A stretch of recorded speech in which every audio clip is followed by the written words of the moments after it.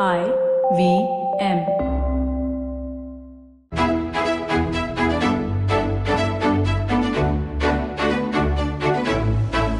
BQ Big Decisions, the Bloomberg Quint podcast that helps you make the right financial choices. The festive season is here, and if the lights this time around may be a little dimmer than they have been in the past years, you may be sure that there are still deals by the dozen when you step out into the market, particularly if you're going to buy a car. You've heard by now of the slowdown in sales that most car companies are contending with. Maybe you read about it on BloombergQuint.com, but that's not what I want to talk about today. Buying a car is still and will likely always be an important milestone and a big decision. You know, I've heard it said in the recent past that millennials these days are not too kicked about buying a car. And even if that is the case, I'm sure that's not true for all millennials. So, having said that, I thought it'd be a good idea to talk about what buying a car means for your finances, how you should plan for it, what are the hidden costs that most people don't consider, and what is the smartest way to buy a car. Thanks for listening in. This is BQ Big Decisions, and I'm Alex Matthew. My guest today is Karthik Jhaveri, financial expert and director of wealth management at Transcend Consulting. Thanks so much for joining me, Karthik. My pleasure.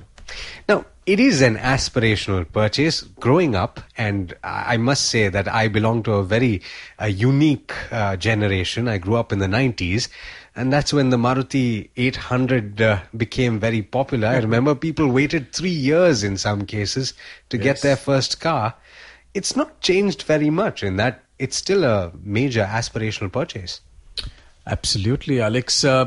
What happens is whenever people have more money, the first thing that they want to buy is a house and a car, and maybe they want to get married and things like that. But if you had to put a priority in terms of a ranking, then the number one on most people's list is a car. Phone is a necessity, so we don't really consider that as a choice. But a car is number one, and then the next thing is house, and then the third thing is all the other pleasantries that you might want to have.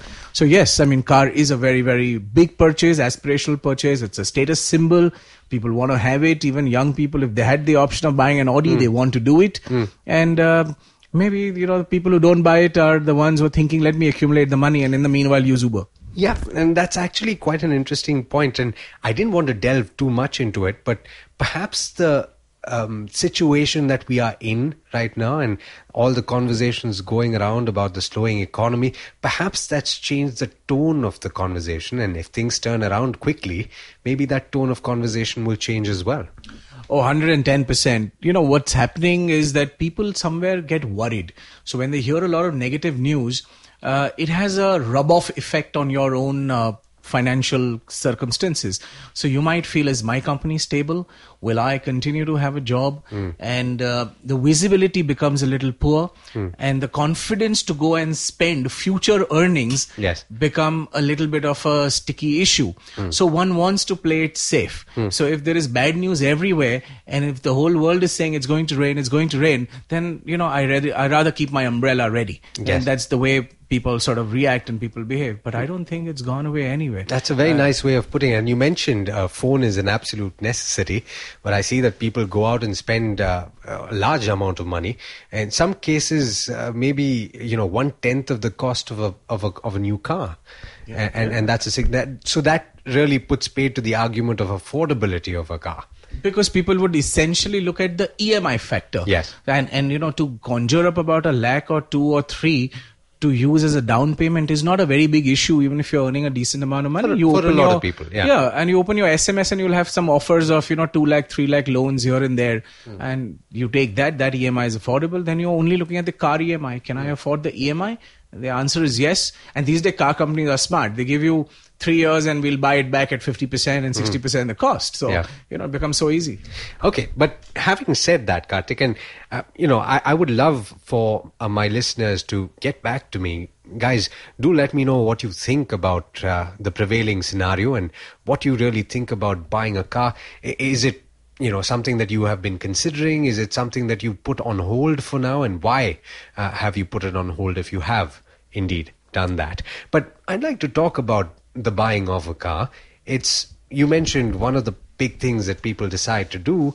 It's not as costly as a house, obviously. So what I've actually noticed is that people don't completely take into account all of the costs involved, and they don't plan it well enough when they're buying it. Is that something that you've noticed as well? Yes and no. The reason for that is people don't think about it or don't plan so much because there is a fundamental presumption that you can afford the car. Yes. So when you know that you can afford to pay 50,000 rupees, 80,000 rupees in insurance for the year, then you don't worry so much about it. So depending on the car that you want to buy, you know that these are some incidental costs along with new cars that you're going to get. So the costs are not so large and they are not so prohibitive in nature that you might really get worried about it in that sense. Like a house is probably 100 times, you can get a good car for about anywhere between 6 lakhs to 10 lakhs to 15 lakhs. But a house could be easily like one more zero or two more zeros in the whole thing. No, especially in Mumbai here. Especially in Mumbai and the larger cities. So I don't think car worries people too much.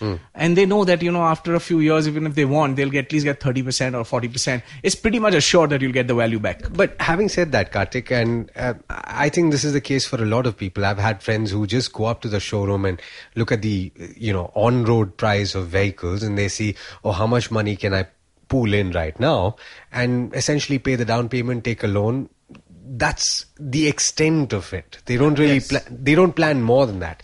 My question to you is, should you? It's not something that just comes up overnight. It's not like saying, I want to change my phone.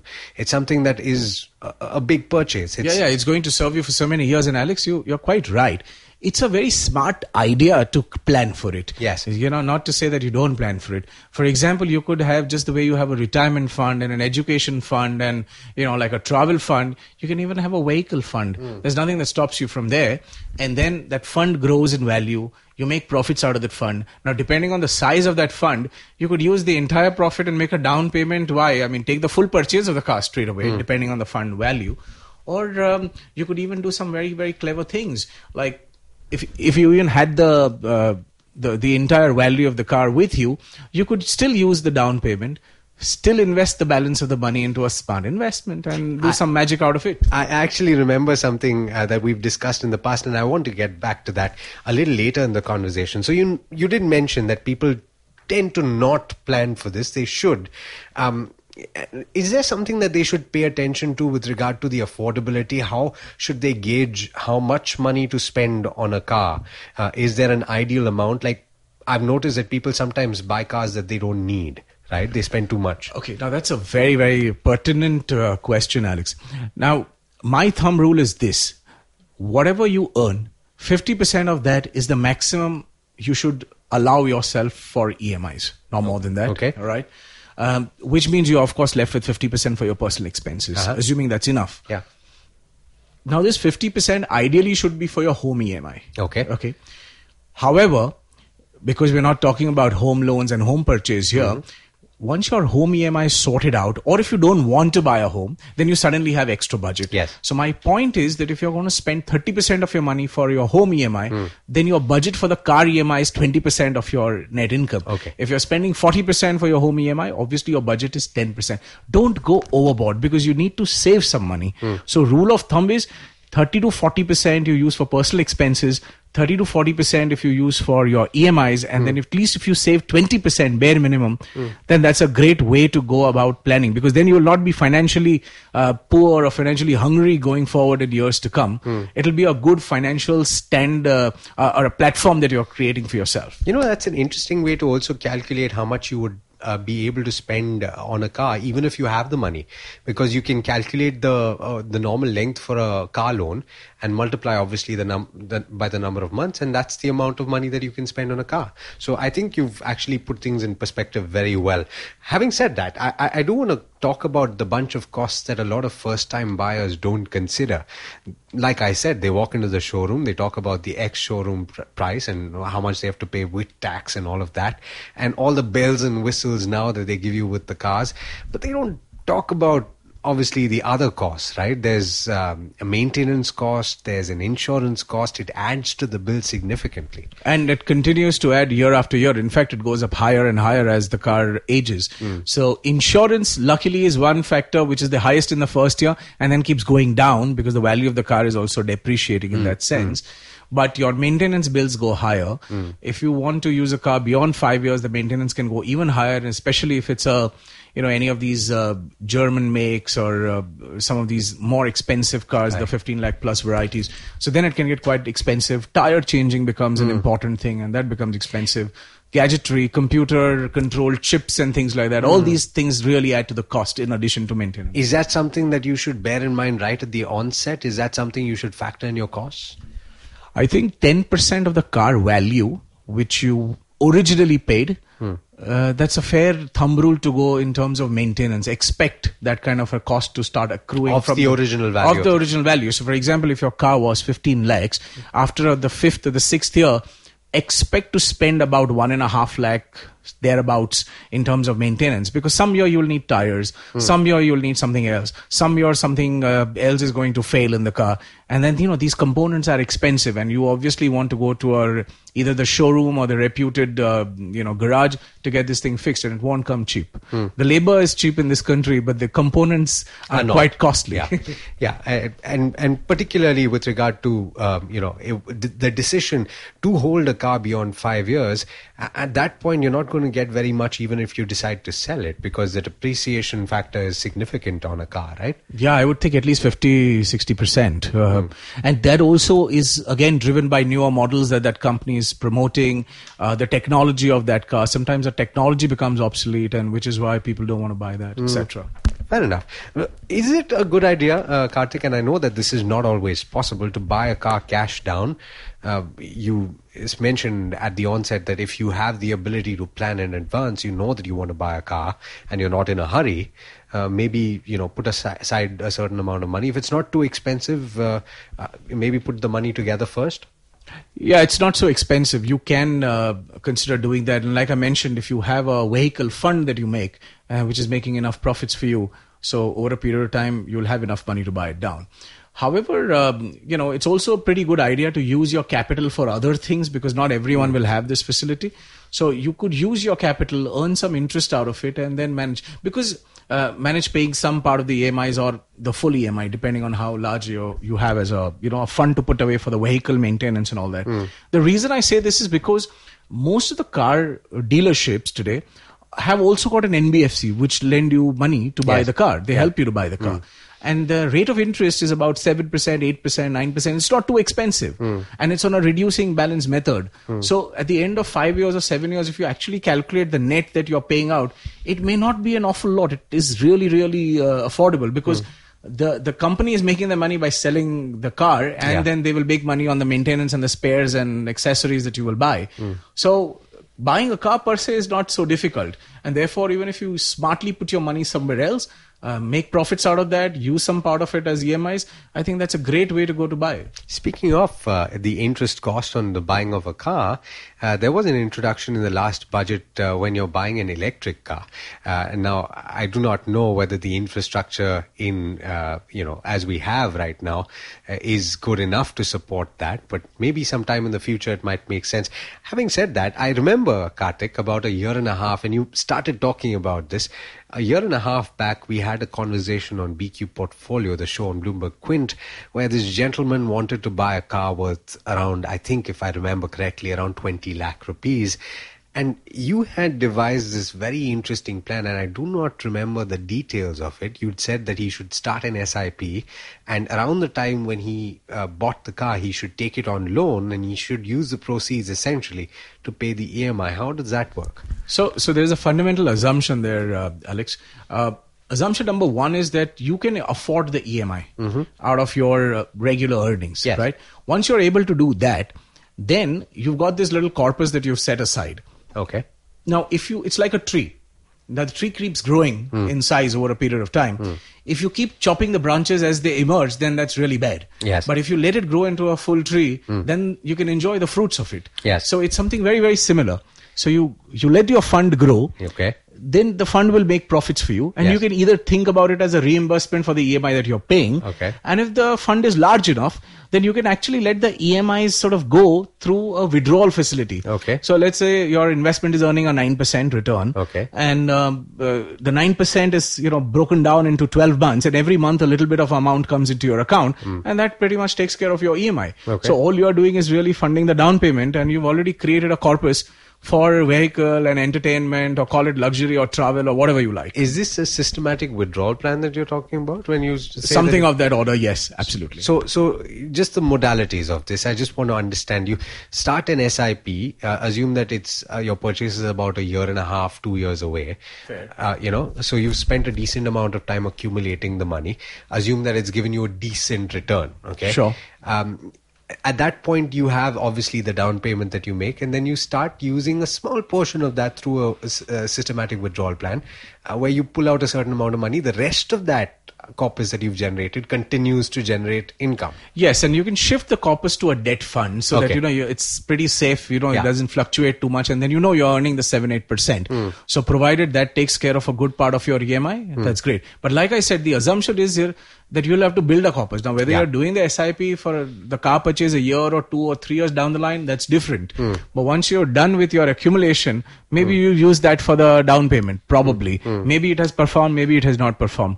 But the assumption is you need to have a corpus large enough to be able to fund this for years and years together. Maybe 4 years you use one car, then you sell it off, you take another one. The procedure can continue forever. And I think the advantage there, Karthik, is that if you do this and if you let your proceeds from your debt fund, in this case, pay your EMI, the amount of money that you would ordinarily have spent from your salary is free to make investments. Further investments, yes, so absolutely. you can make longer term investments with the proceeds that you have. See, making an investment, like I keep saying, it's like growing a tree. Once you sow the seeds inside, the tree becomes big. Use it the way you want. You can use the fruits, you can use the leaves, you can use the branches, you can use what you want.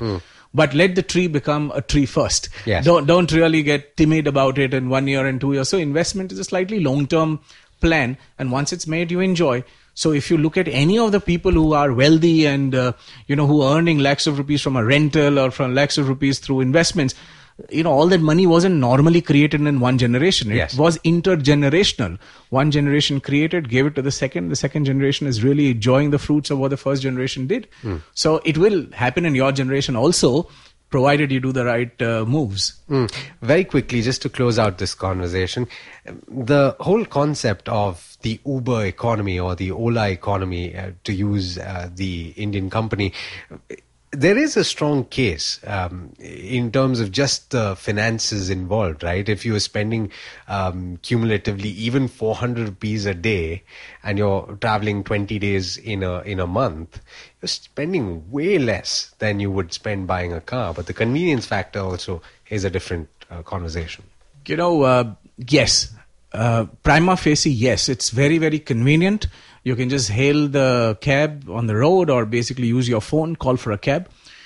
The dynamic starts changing when you can afford to have a BMW or a Mercedes, and then you don't want to really use an Uber unless the Uber is also a Mercedes. You see? And then you can afford it. Your cost is higher, but then at that point of time, it's an aspiration, it's a dream that you're trying to fulfill, and it's a status and it's a lifestyle that you're trying to live.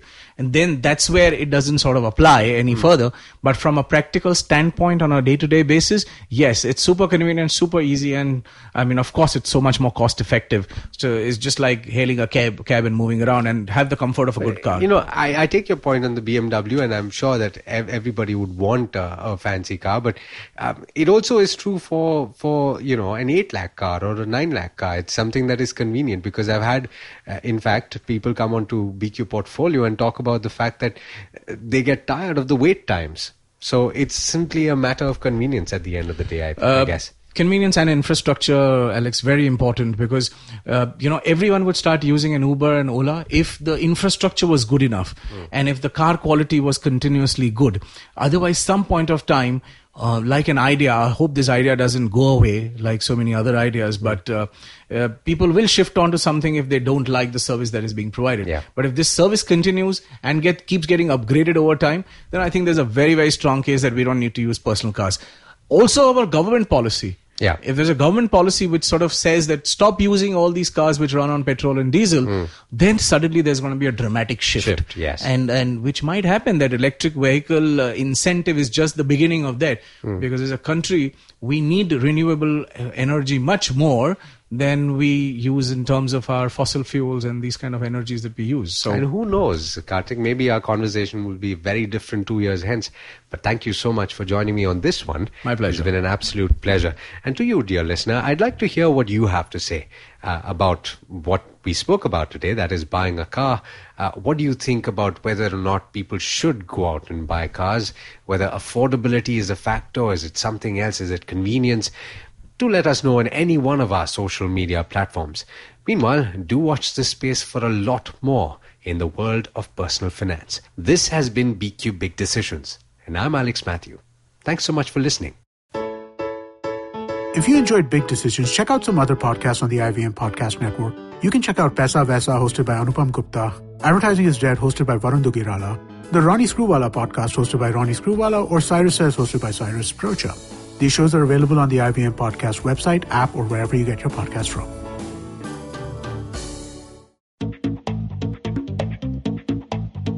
Advertising is dead. Yep, you heard me right. Advertising is dead. We're all in the content business now. Let's not call it news, TV, radio, etc., etc. It's all content, and we're in the middle of this weirdly exciting phase where all the borders and lines that have been drawn over decades has been swept away by this lovely thing called the internet. We're a show where we don't dwell on just the stuff that is now, but rather the wider stuff about advertising, media, content, and the whole goddamn circus surrounding it. Tune in every Tuesday for our weekly unboxing of the mystery box we used to call advertising. I'm Varun Dugirala, co-founder and content chief at The Glitch, and this is my new podcast, Advertising is Dead. Janice, what do you think couples did before TV was invented? I don't know, go for walks on the beach, long drives, fancy dinners, have more sex maybe? But what did we do when we decided to move in together? We debated between the Chromecast and the Fire Stick. We gave up on sleeping early so we could stay up watching true crime shows. We got ourselves 3 cat babies. And basically became the cutest couch potatoes around. Okay then. In case you guys still haven't got it, we are a TV crazy, Netflix loving, binge watching Mr. and Mrs. I'm Anirudh Guha. I'm Janice Sequeira. And if like us you snort TV for breakfast, lunch and dinner, this is the podcast for you. Tune in every Thursday on the IVM Podcast app or wherever it is that you get your podcast from. This is Mr. and Mrs. Binge Watch.